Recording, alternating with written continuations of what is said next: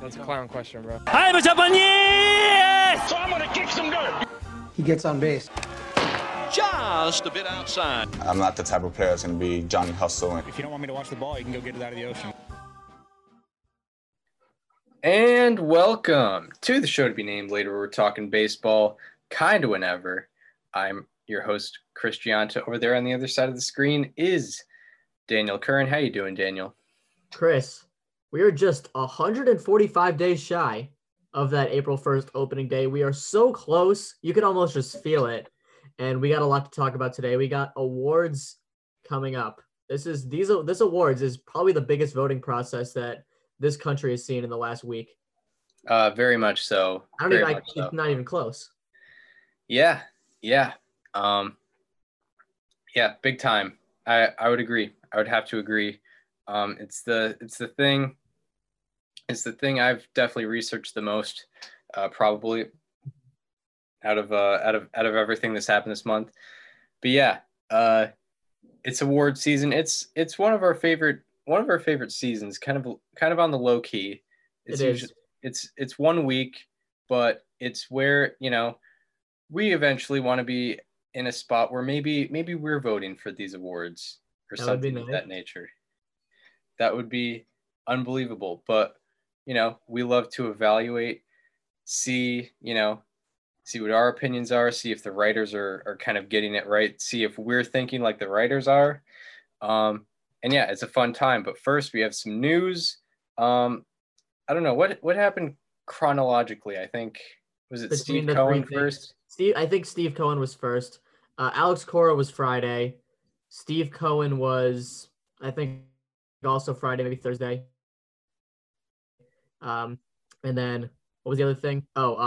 Robbie Ray went to the Blue Jays. That was yesterday. Let's talk about Steve Cohen because I think that happened first. And it's probably the most important of these storylines because it is the end of an era in Queens. Not an era, an error, as in like an E5 or an E6, but it's an EO in ownership for the New York Mets. And it has come to a merciful end. The Wilpons are no longer the owners of the New York Mets. They bought the team after their World Championship in 1986. And they got back there a couple times, but were never ultimately able to finish it out. And there was just a huge narrative running through New York. They weren't willing to spend money. They weren't opening up the checkbooks to anybody. And I mean, people have been calling for this for so long, ever since I can remember. The first time I was a baseball fan in like 2010, 2011, I'm from New York, so I heard plenty of Mets fans talking about the Wilpons. There were radio hosts here calling them the coupons because they were so cheap. And it's over. We don't have to think about this anymore. And Steve Cohen, who is worth $14 billion, is the new owner of the New York Mets franchise. Yeah. And it's huge. They're a big market team. And, they were spending sort of like a mid-level team for a while there. Yeah. I mean, you have to give some credit where credit's due. I mean, they had like deals with like Carlos Beltran. They were able to extend Yoenis Cespedes, but they weren't spending like how they should have been spending, which is probably like the Yankees, Dodgers, and Red Sox. But yeah, they were more mid-level. And Steve Cohen's probably going to change that, and maybe. Yeah. I mean, literally once I found out that the Wilpons bought after 1986, I'm like, this might be a curse. I don't know. Yeah. I'm going to make a bold prediction here, Chris. The odds that the Mets get one of JT Realmuto or George Springer in this offseason, one of them, I'm going to put it at 100%. I'm going to lock that in. They're going to get one of those two. I don't know which one. My gut would say Springer, but I think they get one of those two. Yeah, I mean, either one would make sense. They were going after JT Realmuto in trade talks a couple of years ago when he was on the market. He ultimately went to the Phillies. But yeah, now they have an opportunity to nab him. He's probably the best catcher in baseball right now. Wilson Ramos. He's the safest bet you have. When we talked about the great catchers last offseason, the three really good offensive catchers were him, Yasmani Grandal, and Mitch Garver. And 2 of those 3 had down years offensively, and you can guess which one of them didn't. And is also a premier defensive catcher as well. Yeah, and Wilson Ramos hasn't worked Gary out. Sanchez has struggled offensively and strikes out a lot. Yeah, so the other catchers have not worked out. Lived up to that great. expectations. Yeah, Mm-hmm. have not met expectations, and yeah, Springer. I mean, yeah, you could like if you sign him, you can kind of put him wherever really in the outfield.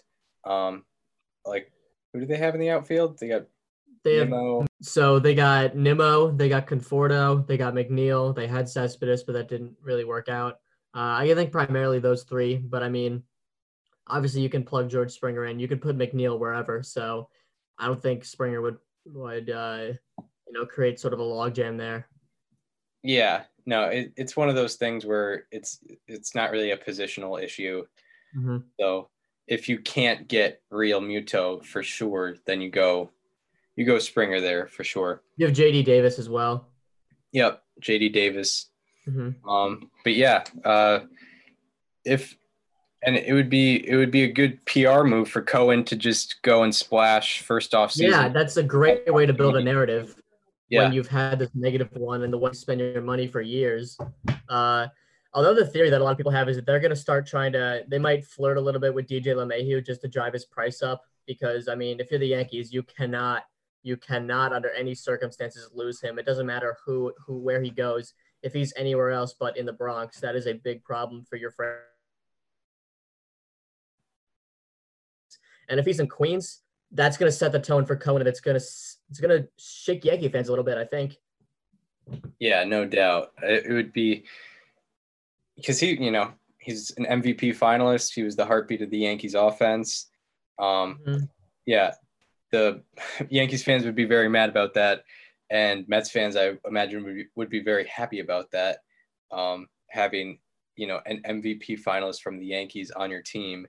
But yeah, if he could just, jack his price up a little bit, I guess that would, that would be a, good PR move as well. Yeah. I mean, there's a lot to unpack with Cohen. Have you seen his Twitter page, by the way? I haven't gone fully into it. He is very active on Twitter for someone who is the owner of a professional sports franchise, and he interacts with fans all the time. He answers all the questions, and I love it.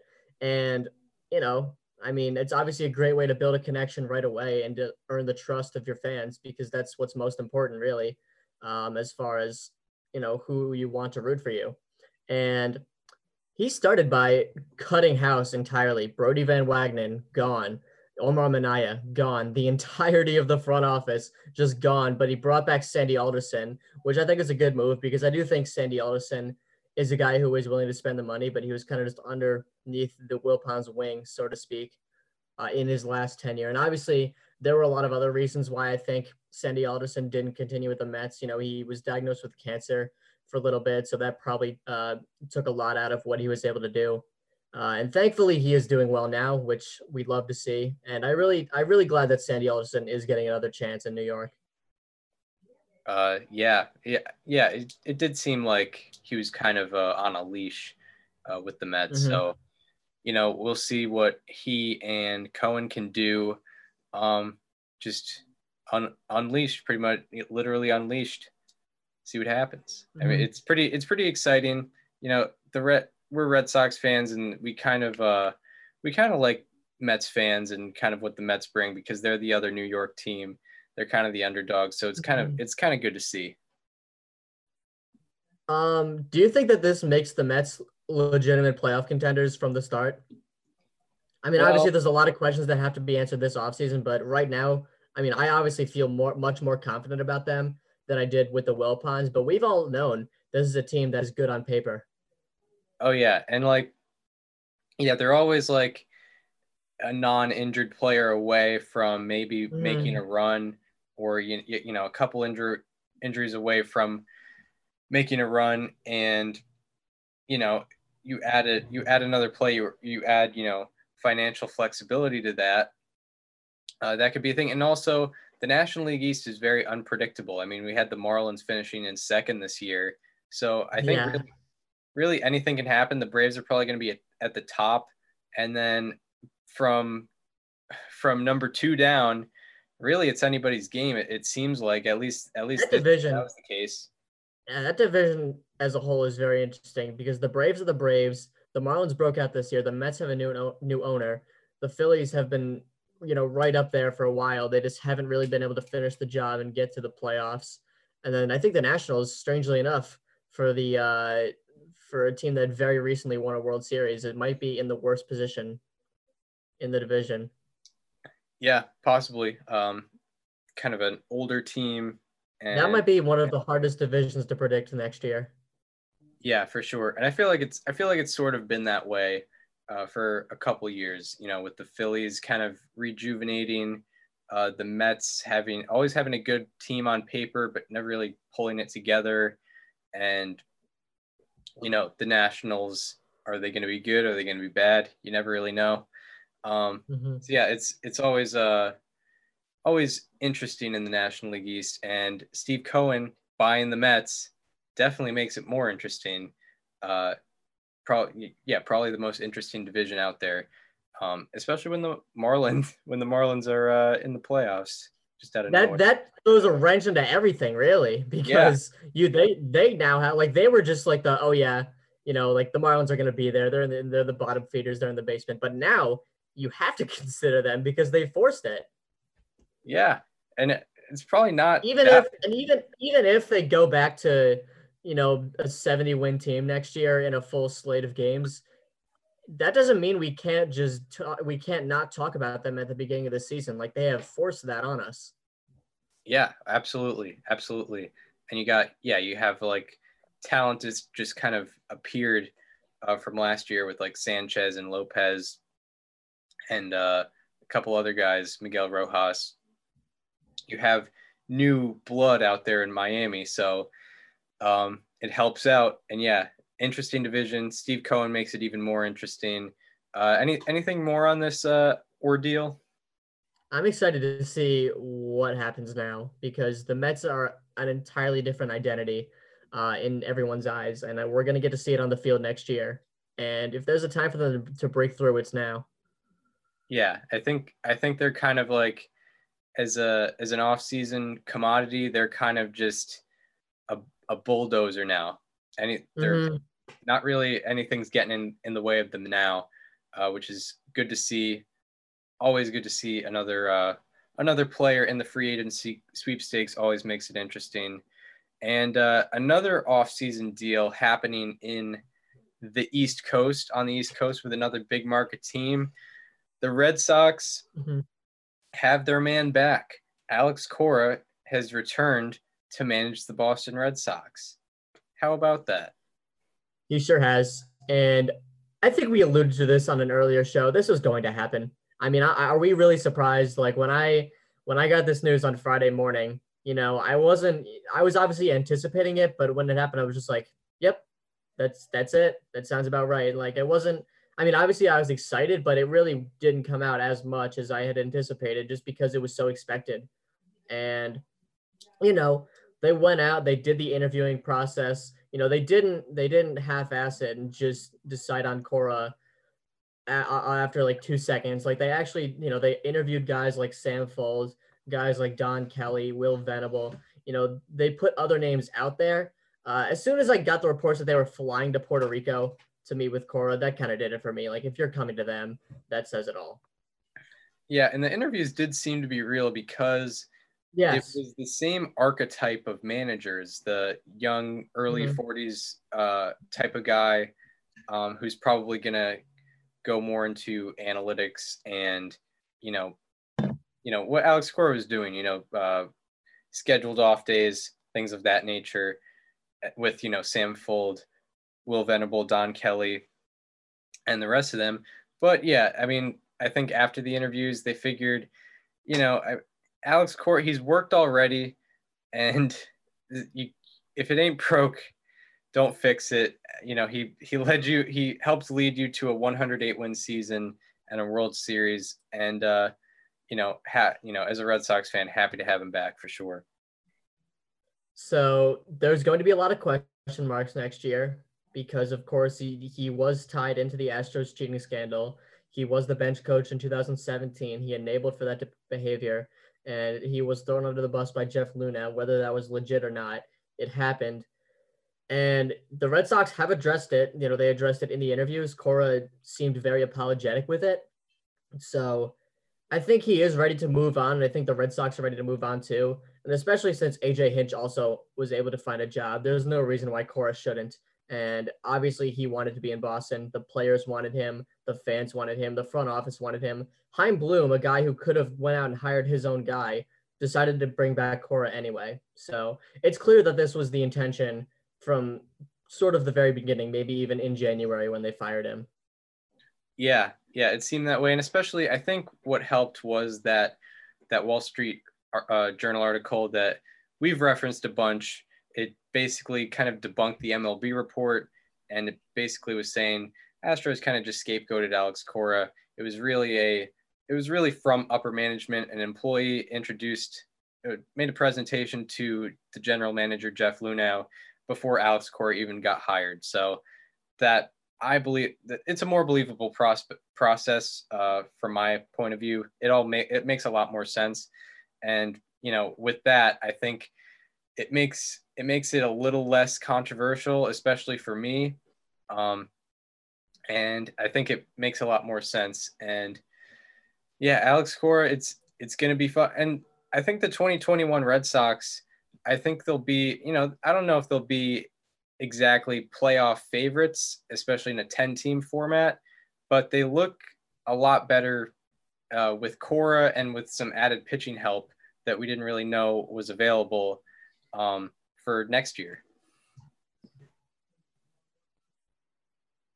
Mm-hmm. I mean, there are certainly still question marks on the table within the rotation, but you have Chris Sale. Let's say Chris Sale comes back in like May or June. That's probably the best case scenario. I'd say worst case scenario would be like August, September, somewhere around there. Mm-hmm. So you're going to have Chris Sale for some amount of time in the 2021 season, more than likely. You're going to have Eduardo Rodriguez back. That's a guy who won 19 games in 2019. And I know that pitcher wins are, we're skeptical about it, which is fair. But 19 wins doesn't happen on accident.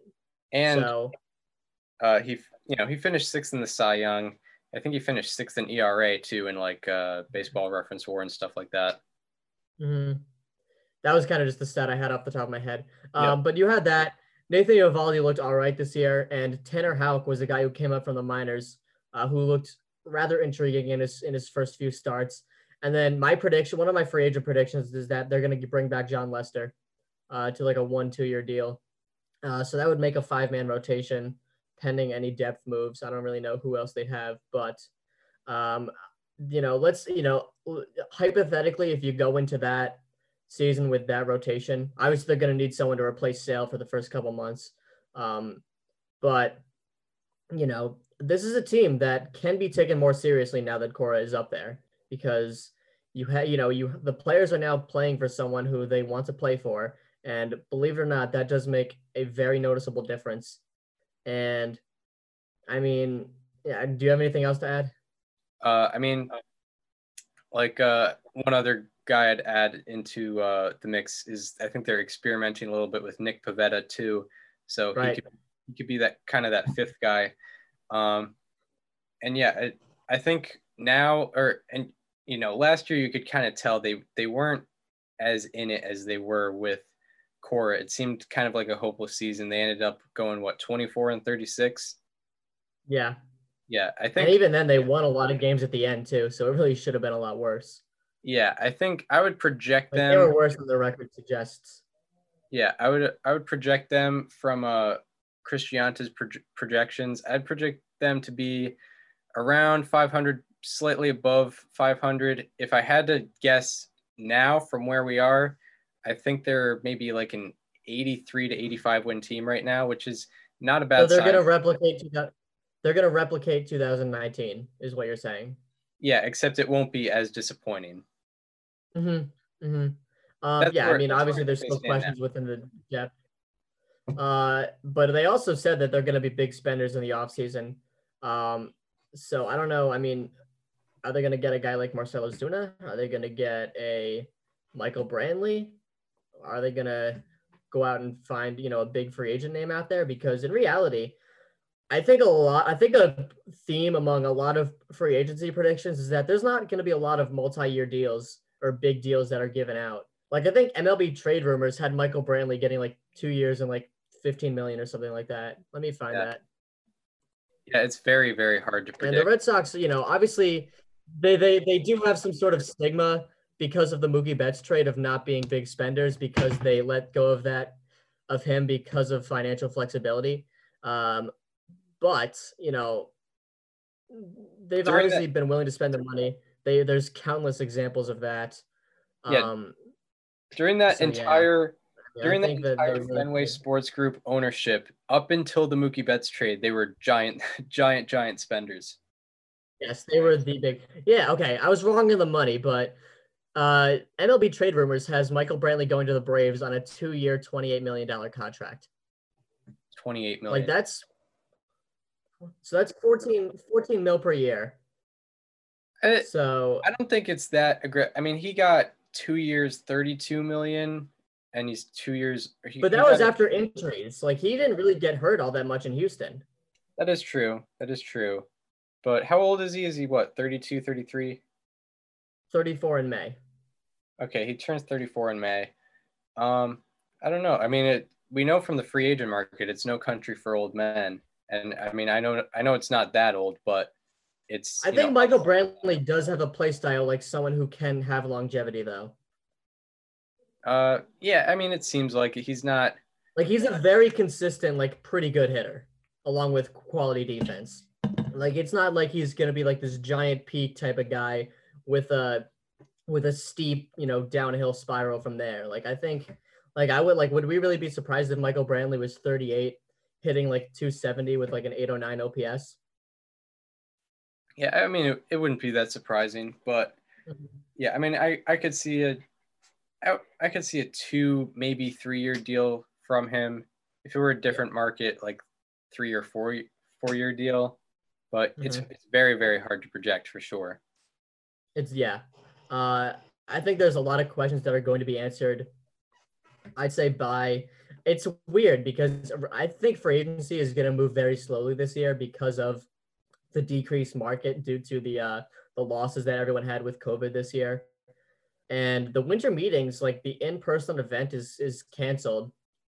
Like, I'm sure, I mean, I don't know how the winter meetings are going to happen. I don't know if there's going to be a big spike in, activity transactions that happen then, but I mean, I'm sure the public isn't going to be there. Yeah. I mean, I guess luckily for us, I mean, not a lot has been happening at winter meetings lately because, it's easier to communicate with people. It's not like the year 2000 where you could just text somebody offers and have, a list of agents you're talking to. Now you have that available. That's why you can do these kind of virtual things. So, luckily there are those avenues. Yeah. And I mean, Garrett Cole went in the winter meetings last year. So did Anthony Rendon. So I think, there was a lot of free agents or winter meetings activity last year. There's a lot of questions that are still to be answered about the dynamics of this offseason. But anyway, Alex Cora, right? He's coming back to Boston. And Red Sox fans should rejoice because this is a guy that everyone wanted, and it's clear that the team is better with him. Yeah. I mean, all in all, he's just a good manager, and he's probably a top 5 manager in baseball. So, all in all, everyone in Red Sox Nation should be happy about that.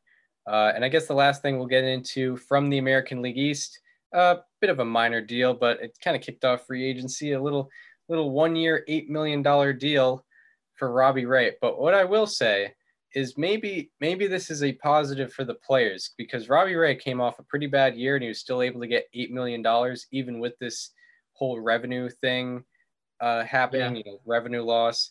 And the Blue Jays are dropping $8 million on him. So maybe a good sign for the players.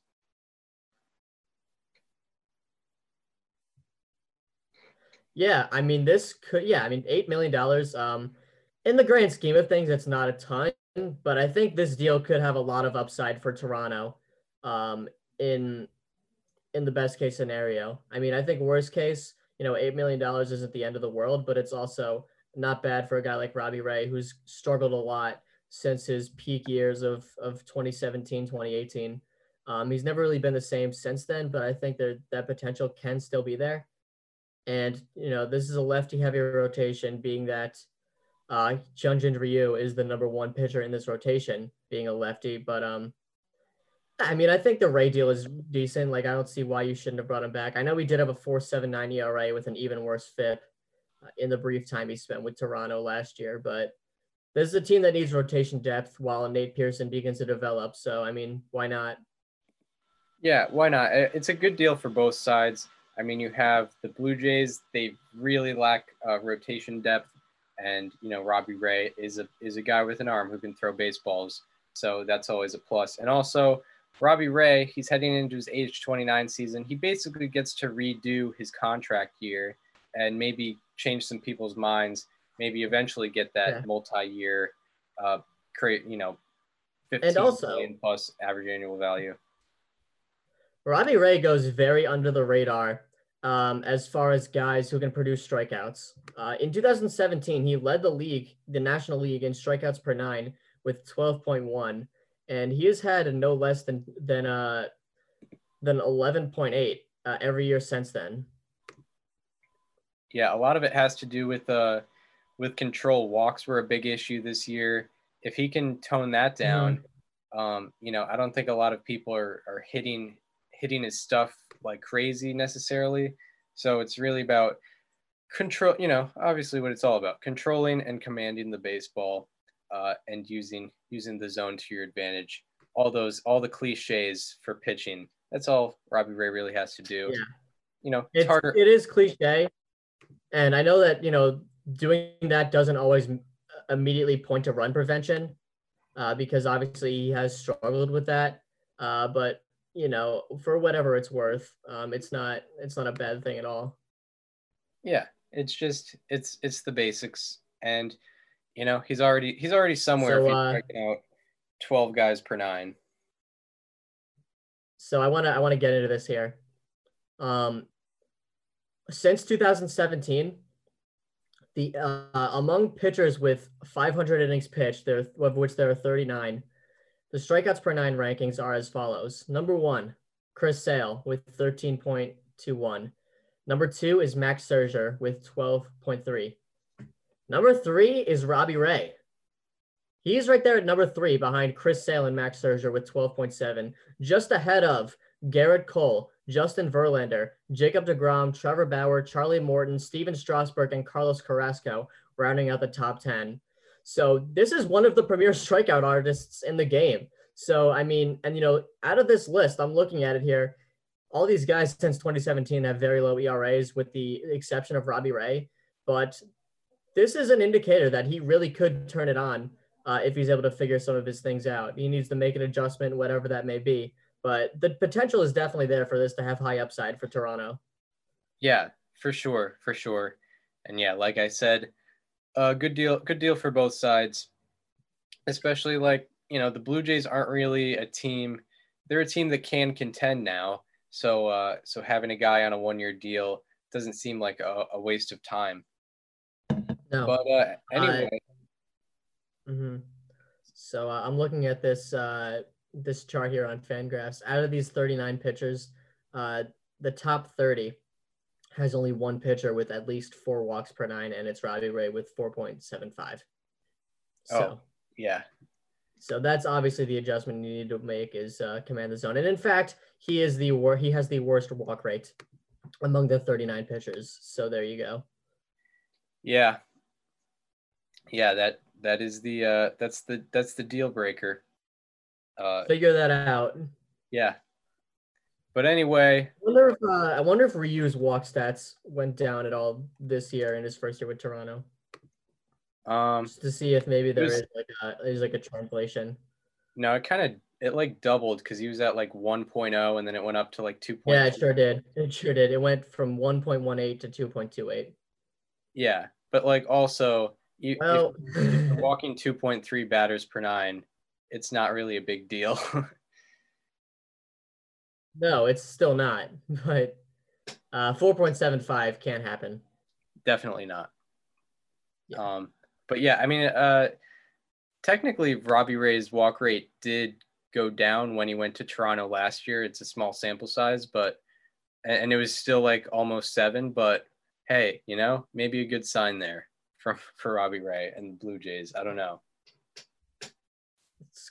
If Robbie Ray can cut down the walks, he could be a legitimate star for Toronto to Absolutely. go behind a potential Pearson development and Hyunjin Ryu. That makes a strong three-headed rotation. Yeah, I mean, this was a guy the Diamondbacks weren't going to give him up unless they got like the Yankees' entire farm system. Yeah, they were like, we want Clint Frazier, Miguel Andujar, Aaron Judge, Giancarlo Stanton, but you guys still pay, and we'll give you guys Robbie Ray. Yeah, that's what. Yeah, they were like, we will take all of Monument Park. We will stock in the New York Yankees for Robbie Ray. For this, we will build a Luis Gonzalez statue outside of Yankee Stadium, and we will pay for that statue. Yeah, and we'll give you guys Robbie Ray. We'll give you this lefty with a 3.75 ERA. But very good strikeout numbers. Don't look at the walks; they don't matter. Yeah, that's only the guy getting the first. You like punch outs? You like Robbie Ray. Here we go. That's right. But anyway, on to sort of the main topic of the show. Mm-hmm. We alluded to this earlier. It's award season. Monday, November 9th, they are announcing the AL and NL Rookies of the Year. Tuesday, November 10th, they are announcing the Managers of the Year from the AL and NL. Wednesday, November 11th, they are announcing the AL and NL Cy Youngs. And then lastly, Thursday, November 12th, they are announcing the MVPs. And we're going award by award. This is being recorded on Sunday night. So this year it all aligned. I did picks and then I did predictions, but all my picks aligned with my predictions. So okay, not all mine do. Yeah, because there were some where I was thinking there might be some what would be the word? Opposite of correlation, but I don't know. I'm not an English major. But anyway, we're going to start with, I guess, the American League Rookie of the Year. You always start with the American League. I don't know, because it's alphabetical. Alphabetical, yep. Yeah. So I'll go over the 3 candidates. So the first candidate I will mention is Kyle Lewis. Kyle Lewis has kind of been like the favorite for Rookie of the Year during the season. He leads all AL rookies in FWAR, offensive wins above replacement, and offensive runs above average. This year, he hit 262 with an 801 OPS in 242 plate appearances. And then the next candidate I will talk about is Luis Robert, center fielder for the White Sox. He led all American League rookies in baseball reference WAR. Lewis led in FWAR, but he led in baseball reference WAR. And he also led in defensive wins above replacement and stolen bases. Lewis versus Luis. Yeah. And Luis led among all AL rookies in stolen bases as well. He ended up hitting 233 with a 738 OPS and 227 plate appearances. And he was tied. Luis Robert was also a StatCast machine on both sides. 7 outs above average, and just great offensive exit velocity and stuff. Absolutely, yeah. I was about to mention he was tied for second among all fielders in outs above average, and he actually has won some hardware already. He won a Gold Glove as a rookie, which is good to see. And then the last candidate is Christian Javier. He is tied for the lead for all American League rookie pitchers in baseball reference WAR. He had a 3.48 ERA and 54 1/3 innings. And some stat heads might look at his 4.94 FIP.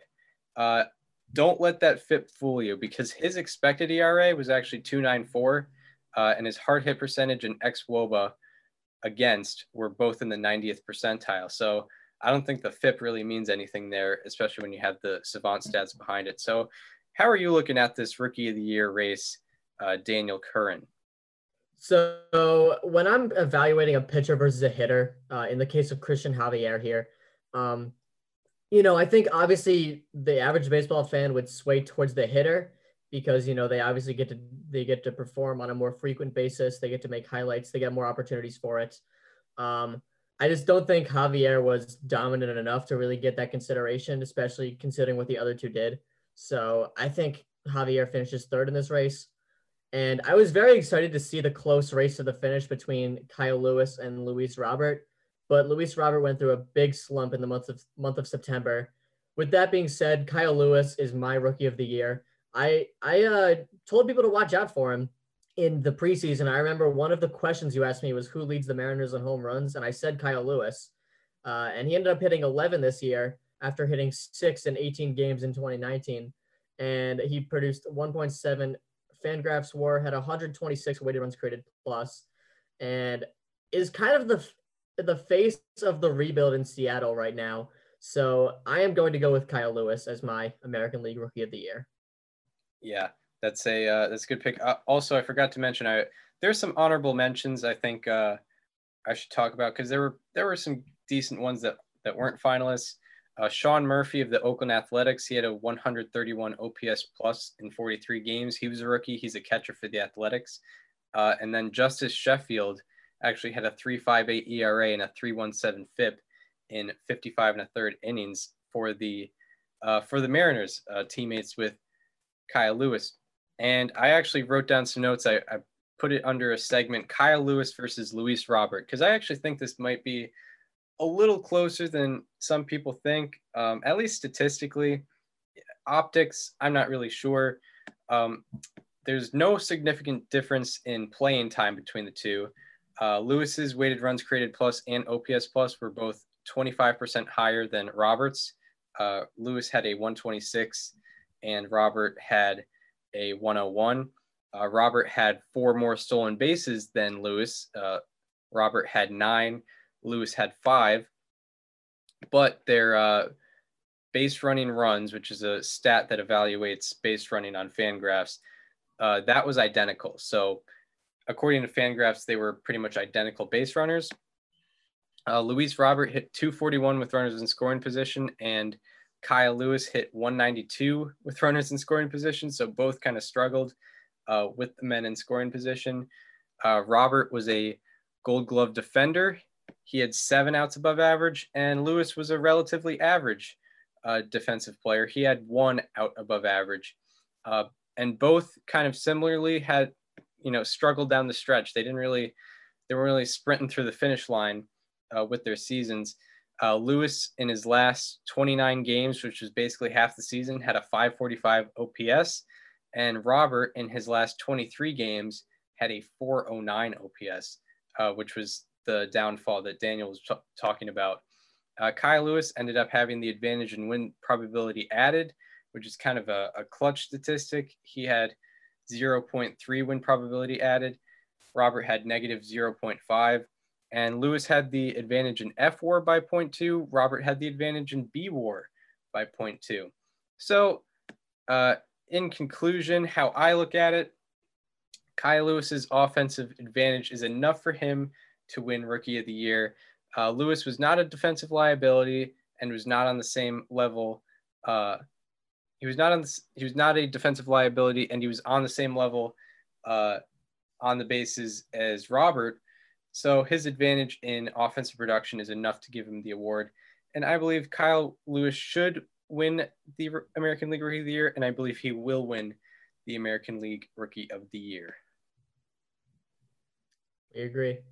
So on to after that, I found that interesting because Luis Robert did have spectacular defensive statistics, and he wasn't crazy far off offensively. But it's crazy because he's one of those guys that can just hit balls like 490 feet, and kind of the stigma around them is that they're not they're usually like first baseman or like DHs. They're not usually, or maybe third baseman. They're not usually outfielders who can move around in the outfield, and that's what Luis Robert is. Yeah, he's definitely an exciting player of the future. Mm-hmm. That's what these Rookie of the Year votings are it's kind of a celebration of what the future might bring. And those two. Sometimes it's Michael Fulmer. Yeah, sometimes it's Michael Fulmer, or I don't know who's another flop. That's the one. But now on to the National League Rookie of the Year. We got Jake Cronenworth, who is a second baseman for the Padres, Devin Williams, who was a reliever for the Brewers, and Alec Bohm, who is a third baseman for the Phillies. Do you want to kind of go into your analysis of what you're thinking about with this Rookie of the Year vote? Yeah. So like I mentioned earlier with the whole pitching versus hitting thing, I do think that hitting gets more attention. So that being said, I think that Jake Cronenworth is going to be the winner. He was one of my first how about that's of the season after like 9 games or something like that. So obviously I was very excited about him from the beginning, and he just never really slowed down. Alec Bohm came up around mid-season-ish and went very under the radar. So I will tip my cap to him. However, I think the winner of this award should be Devin Williams. He was absolutely absurd this year. 1 earned run over 27 innings pitched, 17.67 strikeouts per 9. That's absurd as it is. But also he had a 61% ground ball rate. So this guy gave up virtually 0 fly balls. The only run he gave up was a home run to Colin Moran in his second outing of the year. And in the months of August and September, he literally had a 0 ERA, which is absurd. His changeup was one of the most unhittable pitches in baseball this year. I think Colton Wong was the only person to get hit off of it, if I'm not mistaken. So that was absolutely ridiculous. This guy came out of literally nowhere and had, granted, 60-game season, probably the most dominant reliever season possibly that I've ever seen. I mean, literally 1 earned run. That, let's say that equates to like 3 earned runs over a 162 game sample. That's still absolutely ridiculous. And with those strikeout numbers and ground ball numbers, I'm going with Devin Williams as my NL Rookie of the Year. Yeah, that's a good pick. I'm kind of looking at this where kind of all 3 candidates intrigue me in their own ways. Jake Cronenworth is kind of the guy that was always there. If this is a most valuable rookie, argument, in terms of value. Yeah, that changes it up. That might change it up with Cronenworth. He had 192 plate appearances. He hit 285 with an 831 OPS. He was second in B-WAR and F-WAR among NL rookies behind Ke'Bryan Hayes, who went off for 24 games, but it was 24 games, so he doesn't get to be a finalist. And I think he still has his rookie status for next year. So, yeah. Ke'Bryan Hayes. Randy Arozarena still has his rookie status intact. Oh, is that true? Yeah, that is true. That's pretty crazy. So he's going to be a very popular pick. And another guy who still has his rookie status intact, pretty good pitcher, had a 1.95 ERA this year, 11.4 strikeouts per 9. Does need to work on the walks a little bit. He had a 246 ERA plus. You already know who I'm talking about, Chris, so you could just say it. Ian Anderson. Mm-hmm. Yes. He still has his rookie status next year. That is true. But yeah. back to Jake Cronenworth. He was third in offensive runs above average and defensive runs above average among National League rookies, and he was second in offensive wins above replacement. He hit 289 with runners in scoring position, very respectable, and he had 3 outs above average. So he was like kind of the consistent good rookie, had a very good rookie campaign. Then, of course, Devin Williams, National League Reliever of the Year. That's really most of what you have to say. Also, one earned run allowed in 27 innings, 53 strikeouts, 0.86 FIP.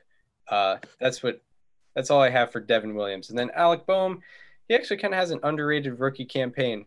He had 338 with an 881 OPS and 180 plate appearances, almost had as many plate appearances as Jake Cronenworth. Cronenworth had more games because he was a pinch hitter in some of those games. Alec Bohm, also fascinatingly enough, he hit 452 with runners in scoring position this year. I found that pretty surprising. And he had 1 out above average out in the defense. And, Baseball Reference and Fangraphs defensive metrics are not as nice to him as Baseball Savant. So I think he should be getting a little more consideration than like Baseball Reference or Fangraphs would give him. But ultimately, I am going with Devin Williams as my Rookie of the Year because he was the best at what he did in all of Major League Baseball. And Cronenworth's and Bohm's numbers do not outweigh that enough, even though they were everyday players. So I think Devin Williams, because of the excellence of this season, it's no doubt for me that he should win the National League Rookie of the Year, and I believe he will win the National League Rookie of the Year. So on to American League Manager of the Year, which will be announced on Tuesday. By the way, I have a question. What happens if someone like absolutely destroys the league but still doesn't obtain their rookie status? So they just win Rookie of the Year twice. Think about that for a second. Like, what if Alec Bohm had like one less than the minimum amount of plate appearances to have rookie qualifications, but he just does well enough to like get Rookie of the Year, and then he just is still intact next year? Is that allowed? Do you have to have rookie status to be eligible? It's only a problem that we would see this year. Yeah, it is. Because like, what if Ian Anderson gets Rookie of the Year votes? What if Randy Arozarena gets Rookie of the Year votes? I mean, I feel like that should be allowed. Like if you just if you have a 5,000 OPS through 30 plate appearances, why shouldn't you get Rookie of the Year votes, even if you can get them again next year? Yeah, I mean, I agree with that. I agree with that state of mind because Ke'Bryan Hayes is kind of that guy. Yes, like what if, like Ke'Bryan Hayes would be like the prime example. I mean, obviously, I don't think he would have won it regardless, but that's a possibility. Yeah. If someone does insanely well enough. Yeah, and for those unaware, Ke'Bryan Hayes, I believe, had an 1124 OPS in 24 games. For the Pirates. Yeah, he was reportedly the third person to go over in the Archer deal. Yeah. That would have been even worse. Yeah, he could have been a Ray. And speaking of Rays, Kevin Cash is in the American League Manager of the Year voting. Do you want to talk about what you're doing with the American League Manager of the Year? Yeah, I'm giving it to Kevin Cash. I'm not even gonna analyze. I mean, I think that's just the obvious choice. You have Charlie Montoyo and you have Rick Renteria. The fact that he no longer has a job says about everything you need to know. He finished third in his own division. Granted, he did make the playoffs, but he wouldn't have made it if not for the 60-game or for the expanded playoff format. So Rick Renteria is out in my book, just like he's out of his job. And Charlie Montoyo, he just snuck into the playoffs with the Blue Jays, also would not have made it without the expanded playoff. And by all means, I do like what he did this year. I do think he put that team in a much better position for the future. But Kevin Cash, I mean, with all the injuries that he dealt with this year, with Colin Poche, with Chaz Rowe, with Yanni Chirinos, with Andrew Kittredge, with there have been so many this year. And he's been able to press on, and he led his team with the 27th highest payroll in the league to the best record in the National League, in the American League. I'm sorry. Obviously, we don't consider playoffs for this. For everyone wondering about the thing, that thing that will not get considered. So Kevin Cash is the Manager of the Year. Yeah, I did a little bit of as much analysis as you can do for a Manager of the Year. This award is so arbitrary. It's not the only value that's actually measured by the writers is just the guy who did better than expected award winner. Yeah, and that's why like Rick Renteria probably will get first place votes because there is improvement, but it's kind of nonsense. But yeah, to point out Kevin Cash, Rays had the fourth lowest payroll in baseball. He faced a lot of pitching injuries. He also for in-game managing stuff, he used pinch hitters the most times out of any AL team, and he had a 101 weighted runs created plus with them. So he used his average as well. Also, second most reliever innings in the American League, and his relievers had a 3.37 ERA.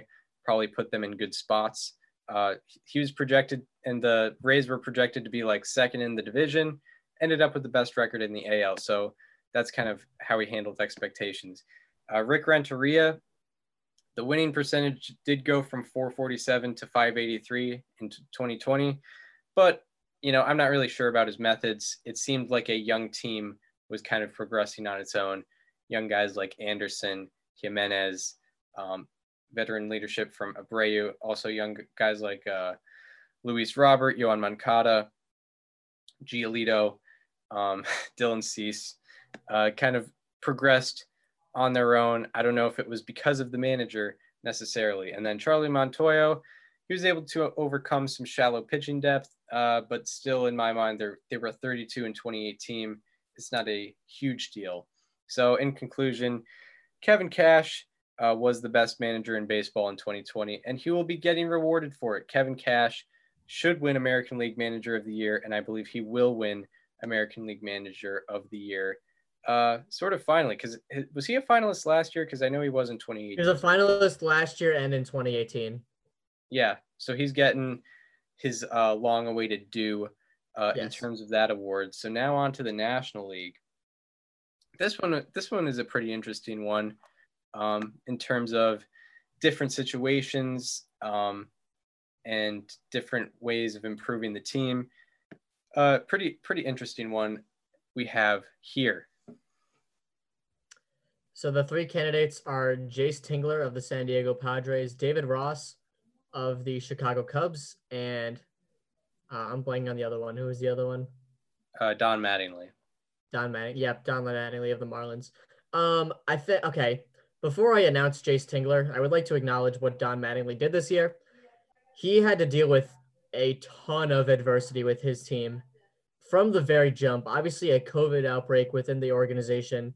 4 days into the season, they had to make over 170 transactions throughout the year just to keep, just to be able to field a team, not even to put a good team on a field, just to have guys available that can play baseball. That's what the Miami Marlins had to go through this year. And not only did they do that, but he also got them to the playoffs for the first time since 2003 as a franchise.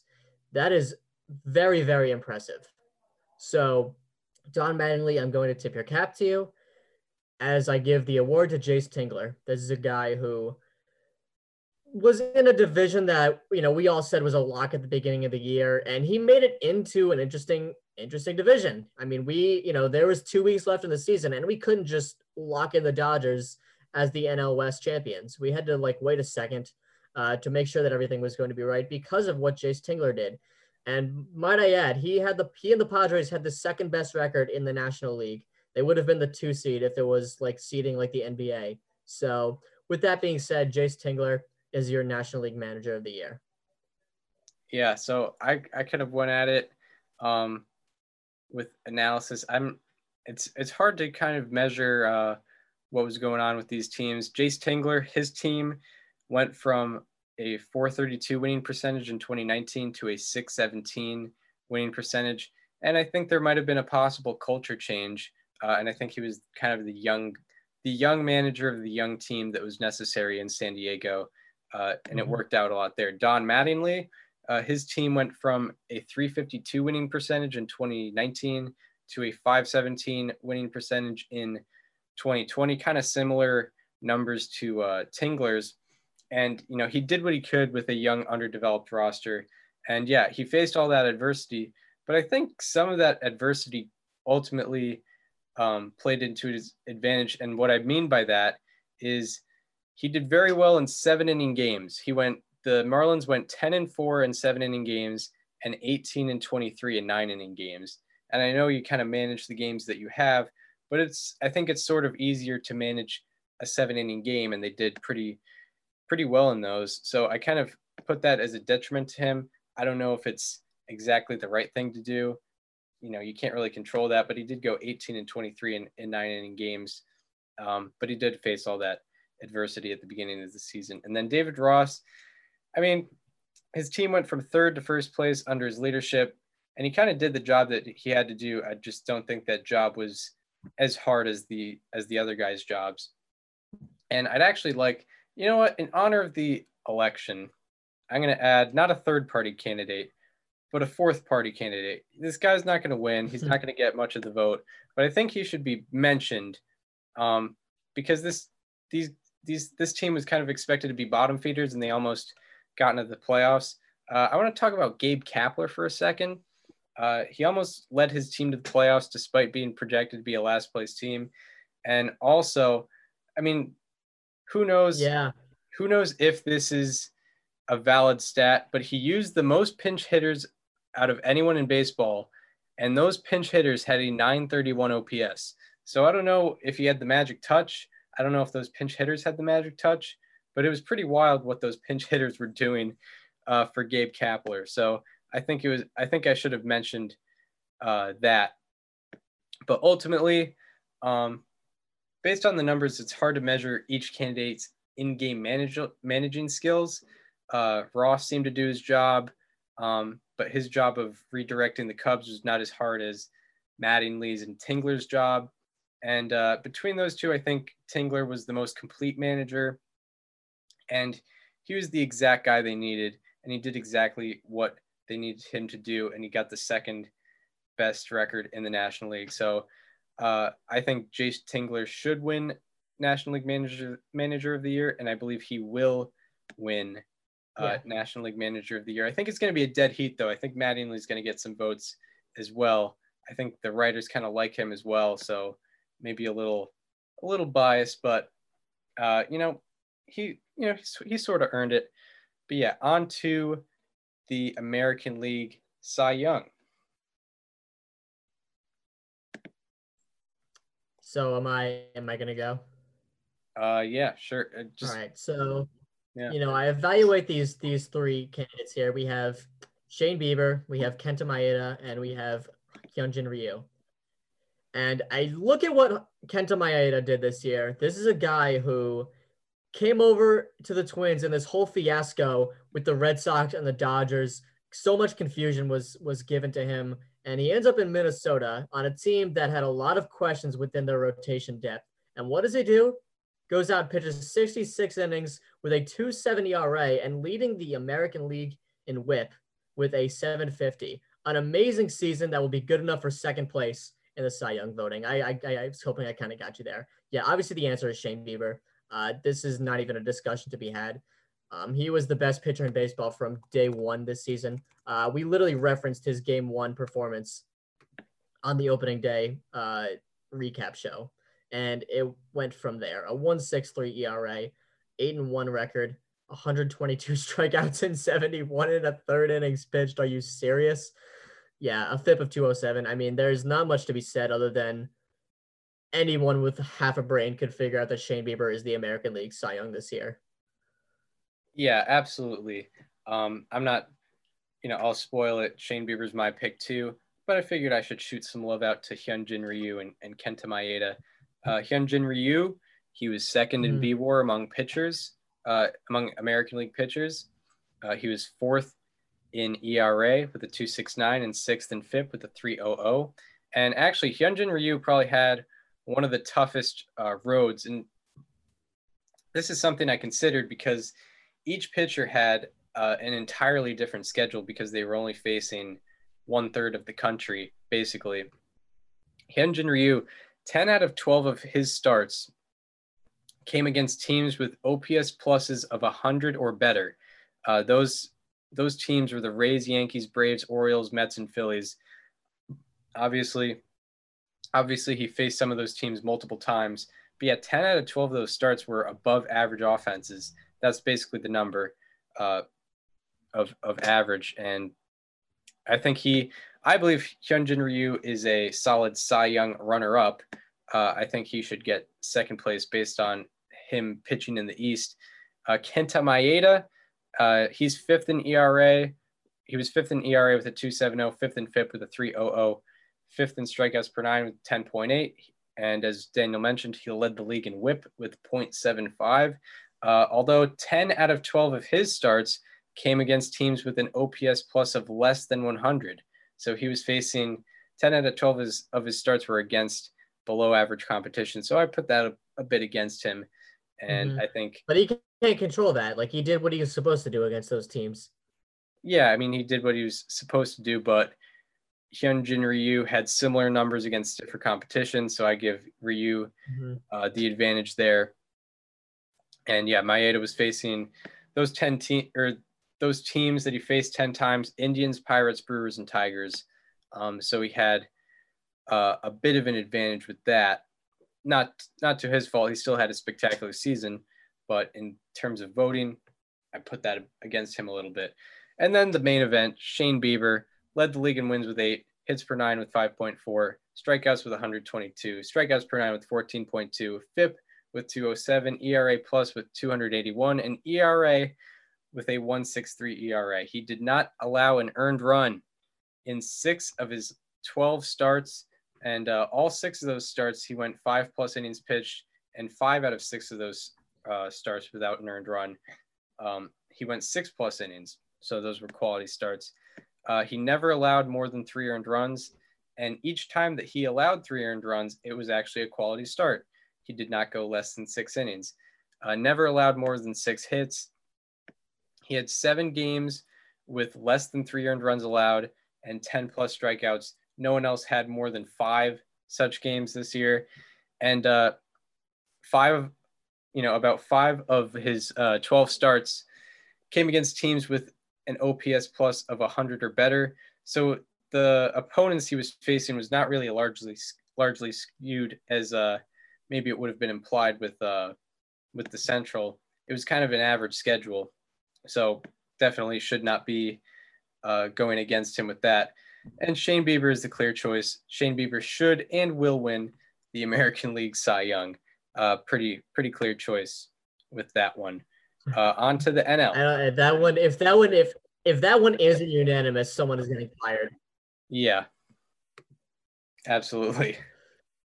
NL, this is probably the most interesting race out of any award because all 3 of these guys, I don't think anyone's mad if any particular one of the 3 win it.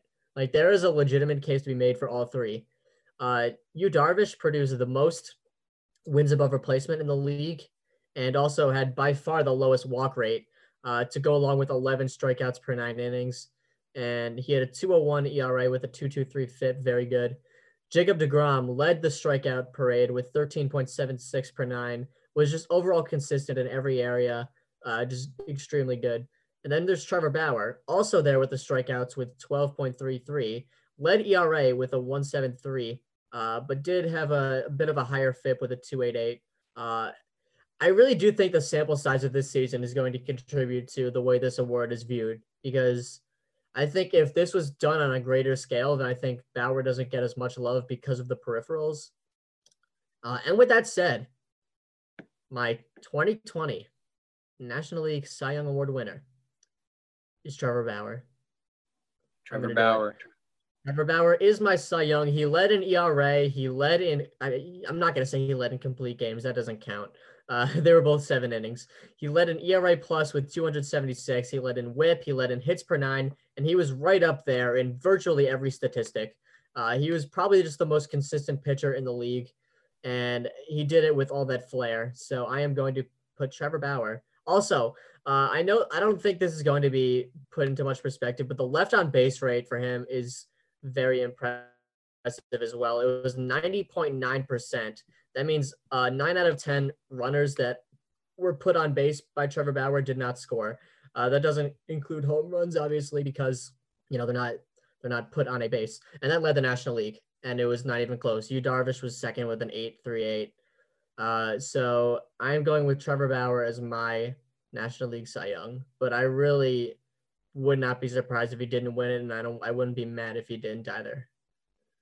Yeah, this is a like you say, it's a very interesting race. I say it's interesting because of the difference in competition in a way, the same way I view like the Cy Young runner-up. So I'll start with Trevor Bauer. He led the league in hits per 9 with 5.1, whip with 0.80, ERA plus with 276, and ERA with 1.73. So those, traditional statistics, he had them. He was also 6th in innings pitched with 73, 5th in FIP with 288, 3rd in strikeout to walk ratio with 5.9, and 2nd in strikeouts per 9 with 12.3. One, I guess, detriment you can have to him, 10 out of 11 of his starts came against teams with an OPS plus of worse than 100. So that's almost all of his starts came against below average offenses. Yu Darvish, he led the league in wins with 8 and FIP with 223. He was also 3rd in innings pitched with 76, 4th in whip, 8th in strikeouts per 9, 4th in strikeouts, 2nd in strikeout to walk ratio, and also 2nd in ERA with a 2.01 ERA. He's exactly tied with Trevor Bauer in Baseball Reference WAR, and 9 out of his 12 starts came against below average offenses with an OPS plus worse than 100. And then we have Jacob deGrom, who kind of took the tougher path. He's on the East. He's facing those tougher offenses. So, we have to look at these numbers maybe a little differently. He led the league in strikeouts with 104, and he led the league in strikeouts per 9 with 13.8. He was 4th in ERA with a 2.38 ERA, 2nd in FIP with a 2.26 FIP, and 4th in strikeout to walk ratio with 5.8. 8 out of 12 of his starts came against above average offenses. He was facing the Braves, Red Sox, Phillies, Rays, Blue Jays, and Nationals, some of those teams multiple times. And he trails Trevor Bauer and Yu Darvish in Baseball Reference WAR by 0.1. And Baseball Reference WAR actually considers like the offenses you're facing and the defense that's behind you. That's why sometimes it gets a little confusing because, guys with lower ERAs and more innings sometimes don't have as high of a WAR as another guy. But that's why he's kind of right there with them, even though he's trailing in ERA and innings. So how I look at it is... Let me ask you something real quick. Do you think that peripherals should be, I don't know if you're going to talk about this, but do you think peripherals should be more or less considered in a shortened season? I mean, peripherals are weird also because now we got Baseball Savant. I think Trevor Bauer's expected ERA, which is something I look at more than FIP now because it considers what's actually in play. Yeah. His expected ERA was like near the 100th percentile, I think, or something of that nature. It was very good. I'm glad you mentioned that because I forgot to. So, yeah, I mean, peripheral, it's weird. I mean, like, if, like, Zach Davies had a 2.73 ERA and a 5.01 FIP, it's hard to, like, it would be hard to, even though the result on the field was great, it would be hard to, like, really consider him that way, Mm-hmm. I think maybe it should be considered more because you're more likely to get lucky or unlucky in a 60-game season. So maybe you can luck your way into a 2.73 ERA like Zach Davies. But yeah, how I see the National League Cy Young, I wrote down like conclusions. I really treated this like a school project. I say because Bauer and Darvish had similar schedule and Bauer had better numbers than Darvish, I give that advantage to Trevor Bauer. So then it comes down to Bauer and deGrom. And despite deGrom facing significantly stiffer competition, I still give Bauer the advantage because of the significant difference in ERA. Bauer had a lower ERA by over half a run. And Bauer also had almost an inning higher in innings per start. Bauer had 6.6 innings per start. deGrom only had 5.7 innings per start. So I believe Trevor Bauer should win the National League Cy Young Award because of this. And I believe he actually will win the National League Cy Young Award because, they're looking at ERA and innings mostly. They're not going too in depth. And even with that, I still think Trevor Bauer is the NL Cy Young. So now we're going on to MVPs. We are going on to the most valuable player. Let's do it. Yes. So we got two Joses and a DJ. Jose Ramirez Jose Abreu, DJ. Damn, I really glitched there. DJ LeMahieu. You lagged. Yeah. We'll call it that. We're on a Zoom call. Chris.exe. Okay. Stop working. So.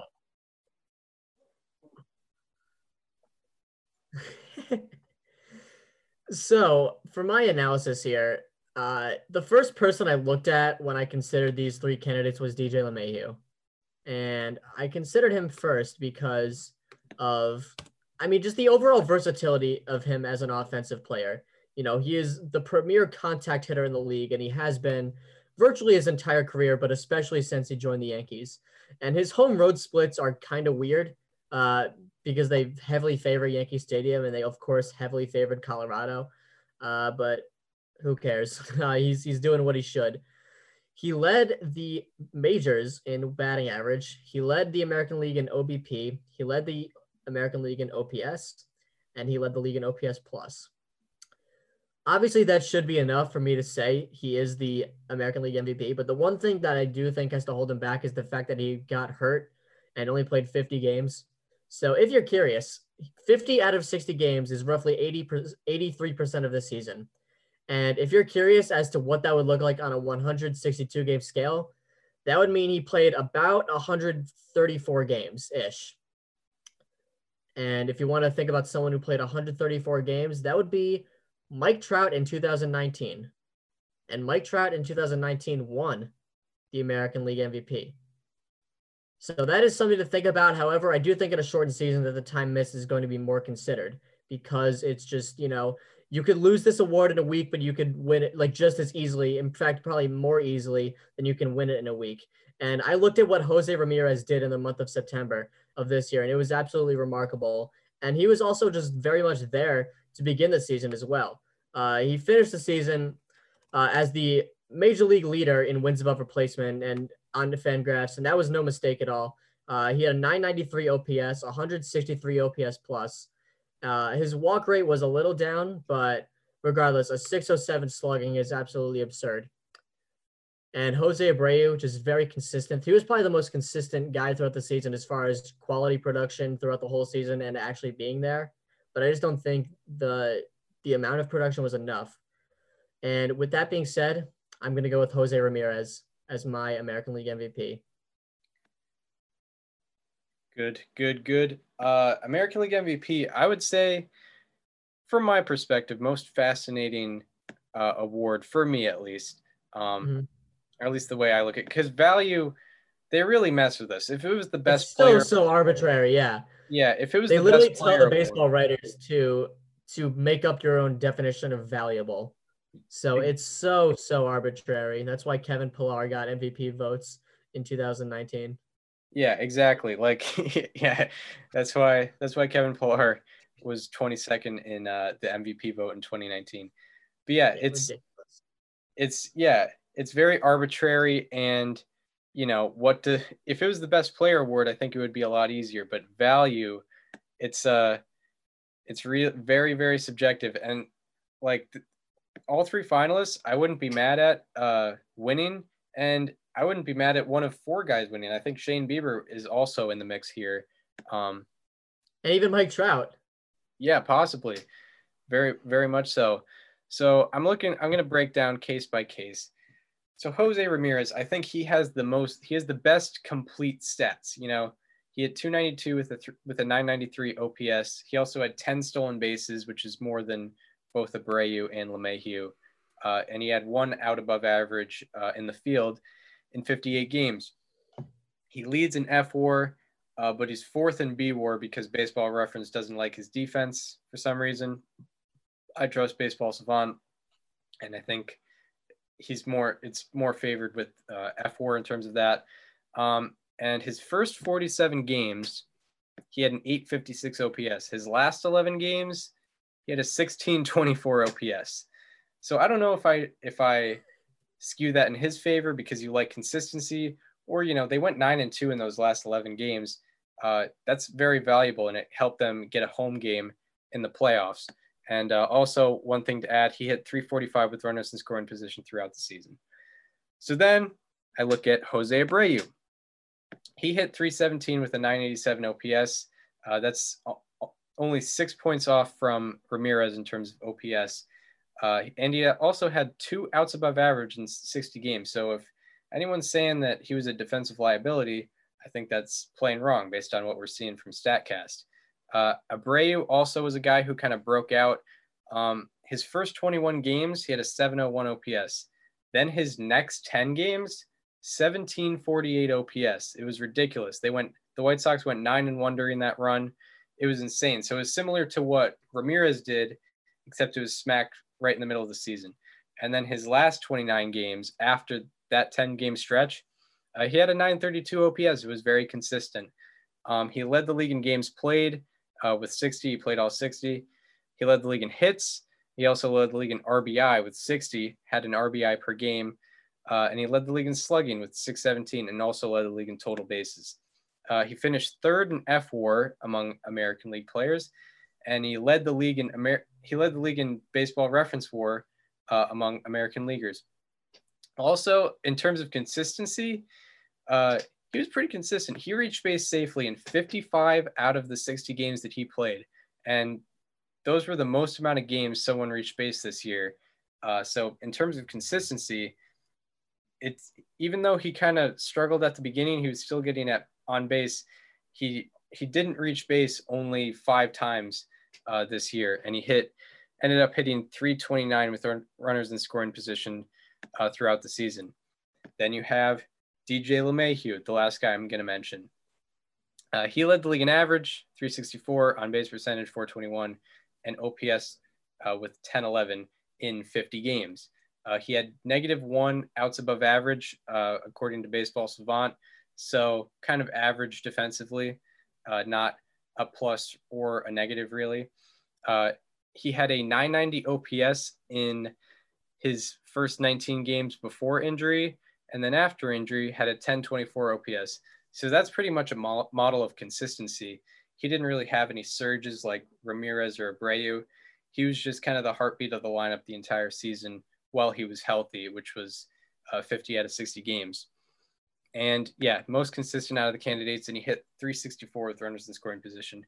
And an honorable mention is Shane Bieber. You know, he had an excellent season. He's a slam dunk candidate for the American League Cy Young. And, you know, I wouldn't put him down, you know, even if he was a finalist, I probably wouldn't put him down because I don't think he had enough innings per start. He had less than 6.5 innings per start. And I think I want an MVP caliber pitcher, especially in a shortened season, to be closer to 7 innings per start. But maybe that's just me.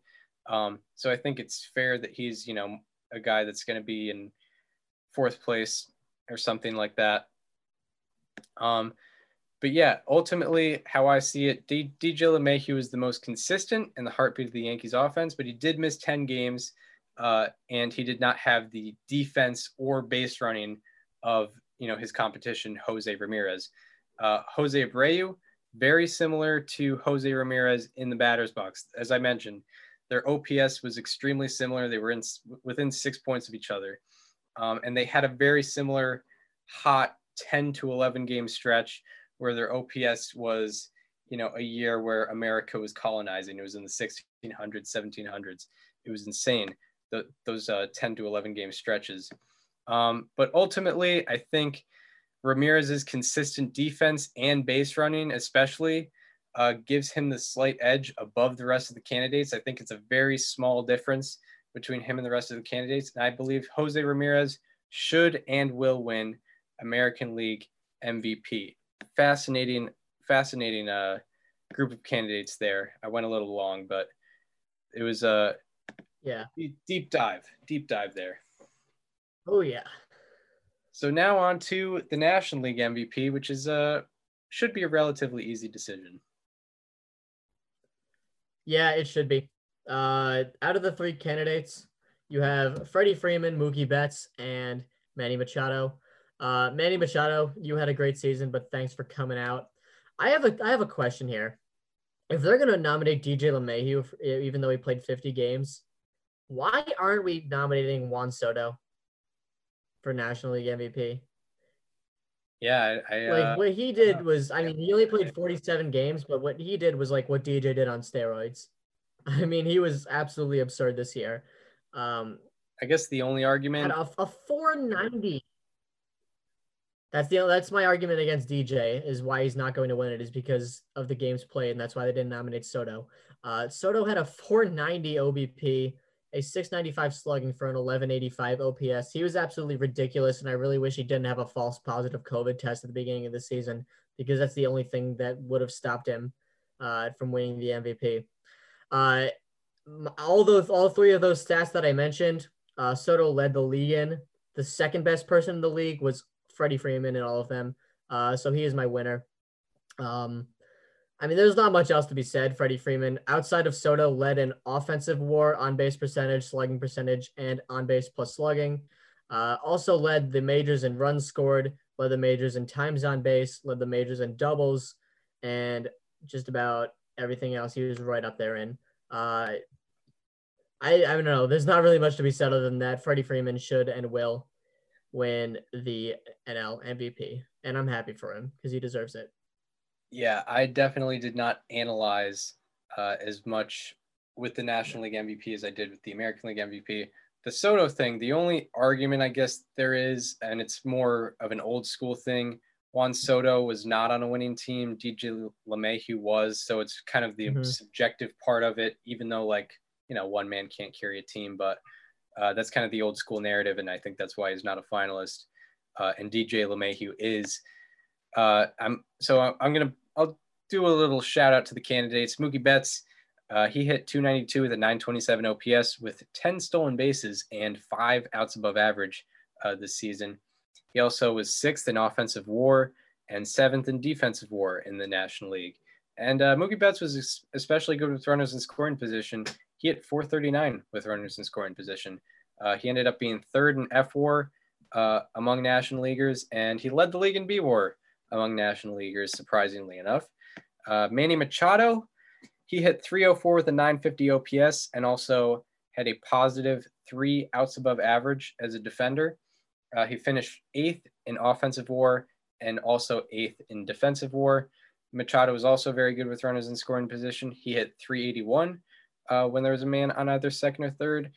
And he was 3rd among National Leaguers in BWAR and 6th among National Leaguers in FWAR. And then the main guy, got to show some love to your National League MVP, Freddie Freeman.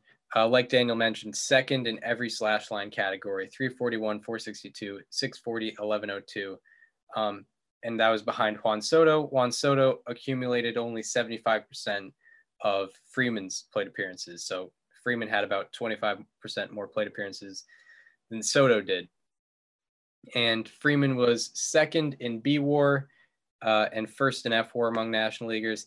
He hit 423 with runners in scoring position. It was ridiculous. And what I will point out, his last 37 games, which is basically the final 2/3 of the season, I guess you could say, in his last 37 games, he hit 385 with a 1242 OPS. And in his last 37 games with runners in scoring position, he hit 515 with an 1825 OPS. That's how good Freddie Freeman was, especially in those last 37 games. Freddie Freeman is the clear choice for all these reasons. Freddie Freeman should and will win National League MVP. And there's our awards. I would like to give some quick shout outs to Juan Soto because he has some ridiculous splits this year. So the first thing I noticed, so the Nationals were 19 and 28 in games that Juan Soto played in. In those losses, he had a 1204 OPS and he had an 1147 OPS in wins. He also had 10 home runs in losses and only 3 in wins. So with that the assumption there is that he's only doing it in garbage time. But with runners in scoring position, he hit 421 with a 1374 OPS. So that's obviously not the case. Yeah. And then one real quick, leading off innings, this doesn't really have anything to do with anything, but it's hilarious. So Juan Soto had 34 plate appearances leading off an inning. Only 25 of them registered as actual at-bats because he had 8 walks and only 1 strikeout.